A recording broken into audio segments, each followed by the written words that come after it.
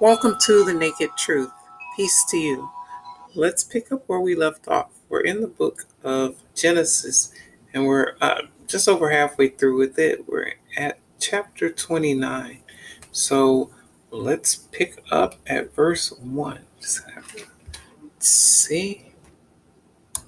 Here we go. So Jacob went on his journey and came to the land of the people of the east. So Jacob is the same person who's later going to be named Israel, just like the country is named Israel or the people are named Israel. This is their roots in this person here at the time named Jacob. So he's on his way to find a wife. He's on his way to find a wife from his own family. So you should understand what's going on.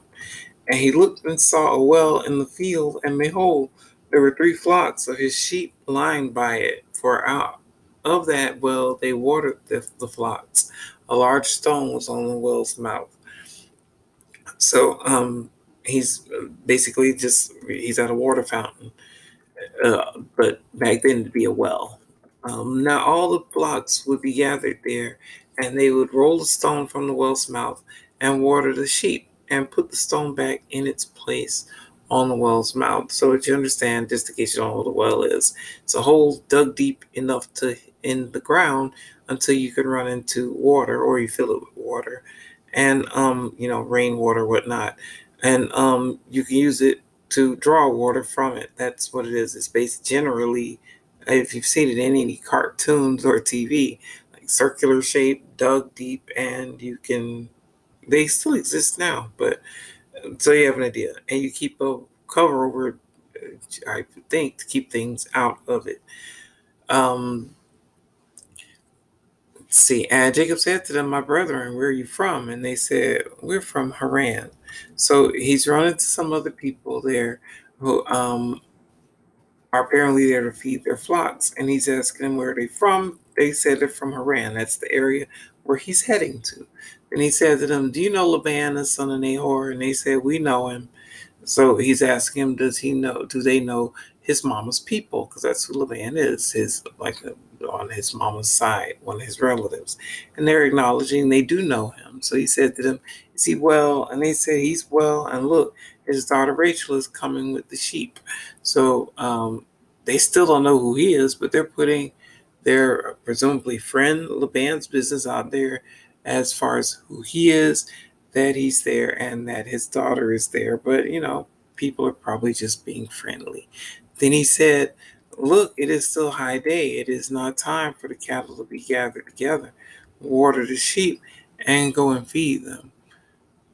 So, not sure what they mean by that because I'm not a cattle person.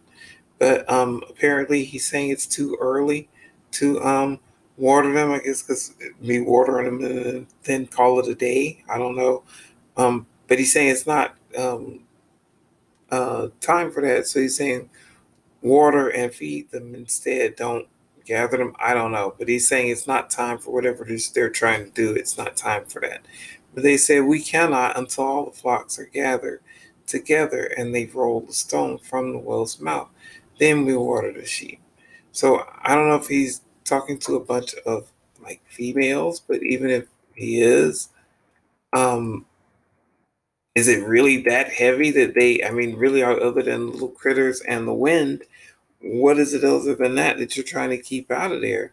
Maybe little kids, I guess. Is it really that heavy that they can't move the stone to get to it? But apparently they couldn't. Um, well, so let's keep reading. They cannot. Now, while he was still speaking with them, Rachel came with her father's sheep, for she was a shepherdess. So now Rachel, one of his family members, um, one he's going to eventually, spoiler alert, end up being with, has arrived.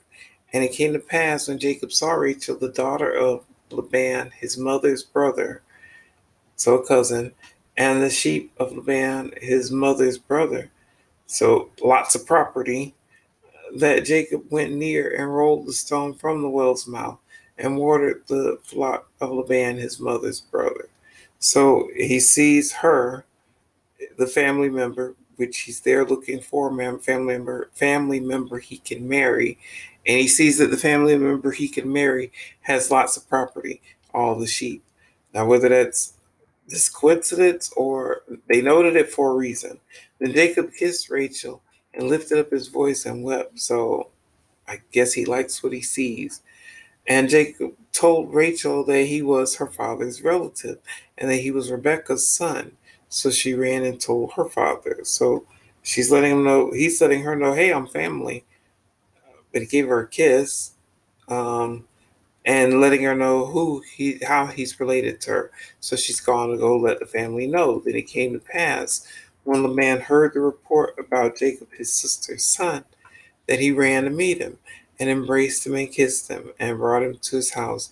So he told the man all these things. So I guess kissing is common. He's grabbed him up and welcomed the man with a kiss also. And Laban said to him, surely you are my bone and my flesh. And he stayed with him for a month. So they clicked apparently, and he recognized some of his own ways, and they recognized his own. He recognized some of his own ways in his family member, who's there visiting him. It's sort of a cousin, sort of a nephew, sort of both, and soon it's going to be sort of a son-in-law. Then Laban said to Jacob, because you're my relative, should you therefore serve me for nothing? Tell me, what should your wages be? So it's not even clear why all of a sudden he's talking about wages and employment. It didn't say anything about that, but suddenly he's asking him about asking him what wages he thinks he deserves. What does he feel he's worth? And apparently letting him know you stayed there a month. I guess letting him know if you're going to stay here, you're going to have to work for your keep. Now Laban had two daughters. The name of the elder was Leah, and the name of the younger was Rachel. So his cousins got two daughters. So he's got two female cousins. Leah's eyes were delicate, but Rachel was beautiful of form and appearance. So what they mean when her eyes are delicate, I don't know. Did she need glasses, or were they an interesting shape, or a soft tone, or something? It's not real clear. Did she have nice lashes? It's not real clear what it is, but I guess her eyes were her strong suit. Whereas her sister was just fine. Her sister had the body and had the look. Now Jacob loved Rachel, so he said, I'll serve you 7 years for Rachel, your younger daughter. Sounds kind of pervy to tell your cousin, uncle, whatever the case may be, that you like one of his kids so much you'll work 7 years to get to her. But I guess that's a compliment, letting him know that's what he feels she's worth, that he worked 7 years to be with your younger daughter, his cousin. Now Jacob loved Rachel, so he said, and Laban said, it is better that I give her to you than that I should give her to another man. Stay with me. So, like property, the daughters are being bartered about and decided who they're going to belong to, from past ownership from the father to a cousin, nephew of his, or family member. So he's letting him know it's better that a family member get this property, that we keep this wealth in the family, than that some strange guy get it. So Jacob served 7 years for Rachel, and they seemed only a few days to him because of the love he had for her. So 7 years went by. He didn't think, it doesn't mention that he went back and forth and visited his folks during that time, since presumably they're old, or at least elderly. But then again, I guess people were living really, really long back then, so maybe that wasn't such a concern. I don't know.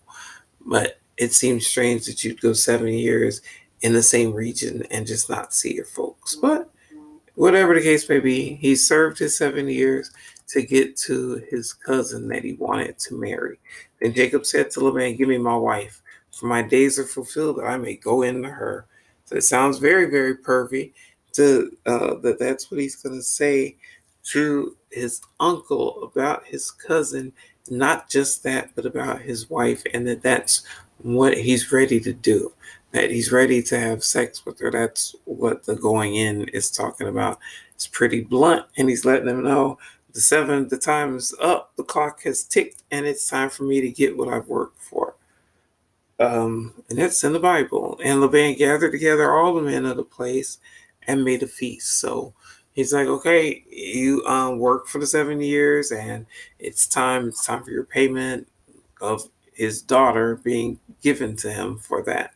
And I can't, and he didn't mind. He said, because it was time went by quickly, but he still wants what he worked for. Now it came to pass in the evening that he took Leah, his daughter, and brought her to Jacob, and he went into her. So,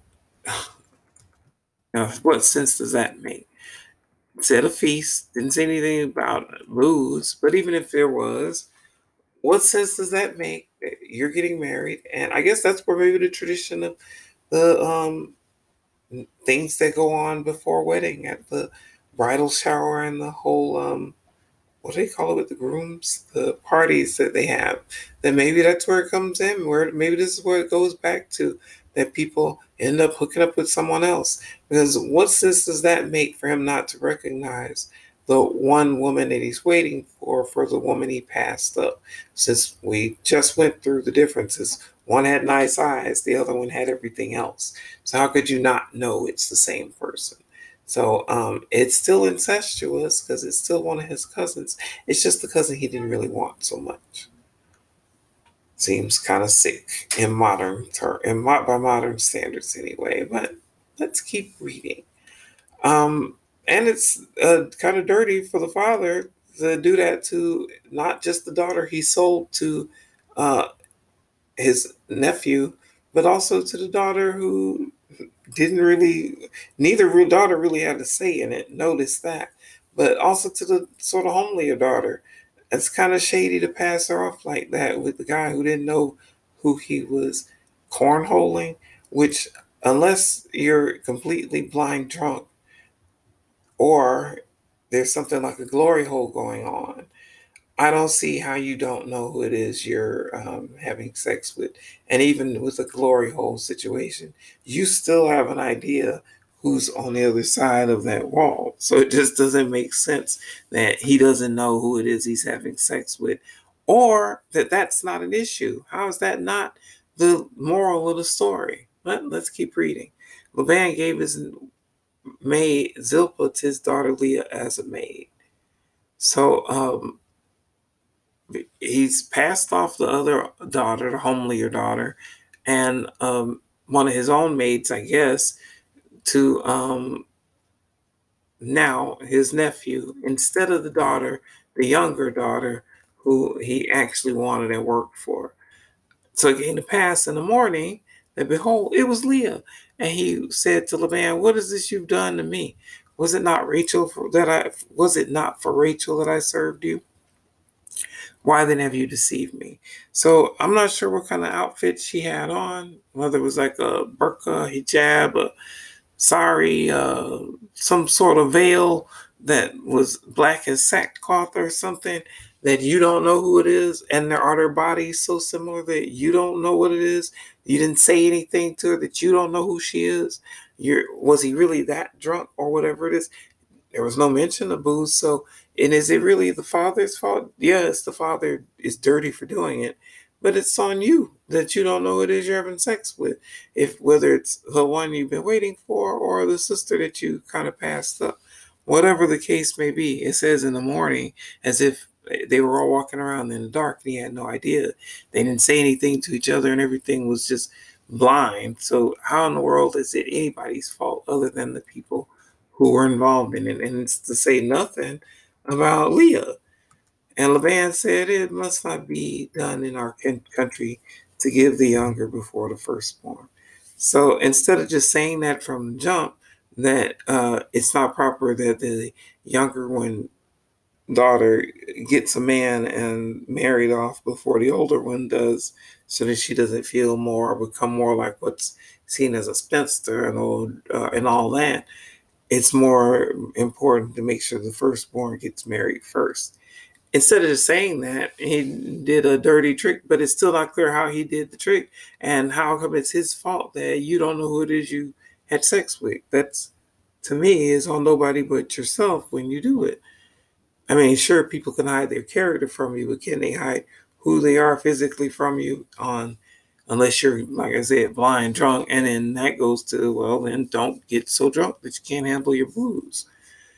Whatever the case may be, it's kind of a fantastic story that doesn't get preached for whatever reason, and it's right there in the Bible. Um, so fulfill her week, and we will give you this one also for the service, which you will serve with me still another 7 years. So he's calling 7 years a week instead of 7 days a week. But he's saying, well, since it was so easy for you to go through waiting on the younger daughter, and you didn't mind that, go ahead and do this for the do. Go ahead and do this for her again another week, since it will move by for you so quickly. Another 7 years of labor for the other daughter, selling the other daughter, in other words, pimping the other daughter, in other words. Uh, to his nephew, after deceiving him or somehow not letting him know who it is he's poking. Then Jacob did so and fulfilled her week. So he gave him his daughter Rachel as wife also. So apparently Rachel was a bad bee that he was willing to go through 14 years of work to get to her. At no time did he just go and meet somebody else. There were no other women in the family. He couldn't just travel somewhere else. And, well, he didn't, according to the narrative.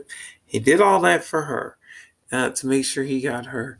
And he got her. And Laban gave his maid Bilhah to his daughter Rachel as a maid. So Jacob's getting over. Now he's got 4 wives, 2 wives and 2 side pieces, as it were. At least 4 baby mamas, no matter how you're going to look at it. Then Jacob also went into Rachel, and he also loved Rachel more than Leah. And he served with Laban still another 7 years. So, wow, he's gone through all that, and he got what he wanted, and he's satisfied with it even after the 14 years. And so satisfied with it, he stayed still another 7 years. So, 21 years he stayed away. That's time enough to raise a family all the way to grown. And still hasn't no mention of going back and forth to visit his folks who are basically in the same region. I guess that's just how people are. Excuse me.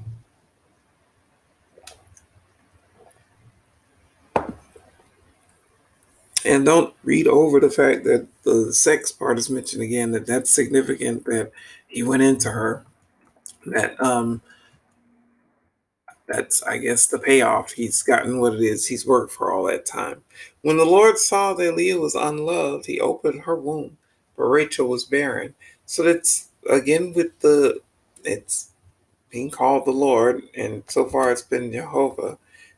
Seems really interested in human reproduction and the sex lives of humans, even from Genesis, I mean, we're still in Genesis, but from circumcision and Adam's surgery and the whole be fruitful and multiply, again and again and again, you see the human reproductive system being of some great interest to, we'll just say, the deity identified as the Lord or God in the Old Testament. You see it again and again and again. So once again, that's being manipulated, it seems, in the sense that because one person is unloved in the Lord's eyes, even though it's amazing the Lord has all this compassion for her being unloved, even though she or her sister really didn't have a choice in even getting married, or for the times where the women were sent away with a loaf of bread, basically, and some water. No love there, but love for this unloved woman enough that she gets to have a baby from the marriage she didn't ask for. But so she's been blessed in that way. So I guess it's a blessing that since that she's unloved, but she gets to walk around and say, at least I'm fertile. I can walk around and give him a kid, whereas the hot sister can't. So Leah conceived and bore a son, and she called his name Reuben, for she said, the Lord has surely looked on my affliction. Now therefore my husband will love me. So she's calling her child Reuben, which you see the translation see, it seems to be see a son, as if to say, look, I gave him a son. Look, I've given our man, because she's having to share him with 3 other women at this point. I'm the one who's giving him a baby. And not only a baby, a son, since again, patriarchy and all of that. And she's saying that's going to make him love me because I gave him a son. Then she conceived again and bore a son and said, because the Lord has heard that I'm unloved, he's therefore given me this son also. And she called his name Simeon. So it seems the whole narrative of her being uh, uh, in the big picture, unloved and sort of rejected, appealing to God enough to make her a starring role where she's the one spitting out the first of the patriarchs, the biblical patriarchs, for for Jacob. It seems to be a continuing narrative that she's being looked on and seen and not just ignored. Something Hagar was hoping for, and then she got, but it seemed not so much for herself, but but because she had a son, if you're going to believe that's God. And she called, so Simeon translates to, or at least a translation of it is heard. So it's as if she's naming her kids in the big picture of things, knowing, feeling that, well, God heard that she's unloved. God has heard, sees things she's going through and doing something about it. Something people do hope for when we pray. She conceived again and bore a son and said, now this time my husband will become attached to me because I've borne him 3 sons. Therefore his name was called Levi. So the significance of the patriarchy is again and again highlighted in here almost specifically because she's saying it's because I'm giving him these boys, these sons, these males that can carry on his bloodline. That's what's making it so special. That's what's making my connection with him so special. And she conceived, and Levi translates to attached. So she's feeling like, oh, he's going to be joined to me now, attached to me, because I'm the one paying off with the boys I'm having for him. She conceived again and bore a son and said, now I will praise the Lord. Therefore she called his name Judah. Then she stopped bearing. So she had 4 kids, 4 sons for him. There's no mention of any daughters. That doesn't mean she didn't have any. But at least so far she's had the 4 sons for him, and she feels probably very satisfied. She's unloved, but she's loved enough to keep making his babies be born. Whereas the sister, he may love being with her, but she's not giving him any sons. So it probably gives her some sort of satisfaction in that sense. Um, that actually ends this reading. I appreciate you checking it out with me as always and hope it was a blessing for you. And we have it's Monday, so we're um, in the Old Testament. On Mondays and Wednesdays, we have random readings for those on here on the Naked Truth. But on Saturday nights, just after midnight, around 12:15 a.m. ish, Sunday mornings, that's where we focus on the New Testament, namely, specifically, Christ's words, the red letters of Christianity, which is the faithful walk I generally follow in a nutshell. Because, like I always say, Jesus' words are in only 6 of the books of the Bible. So those are the ones we focus on Saturday night. You can see past readings on this platform, or while they last, or if you're an adult, you can go to my website. It's hungtgirl.com and see past readings there on those with the links on the left. The Spirit and the Soul will tell you about the past readings here of the Naked Truth, but the Body and the Mind will also let you know more about me with the links also on the left. Get a subscription, make a donation, or just enjoy the free content. All of the above are very much appreciated. I thank you for that, and I hope this finds you safe and well. Wash your hands, wear your mask, love your neighbor, and God bless you. Peace to you. See you next time.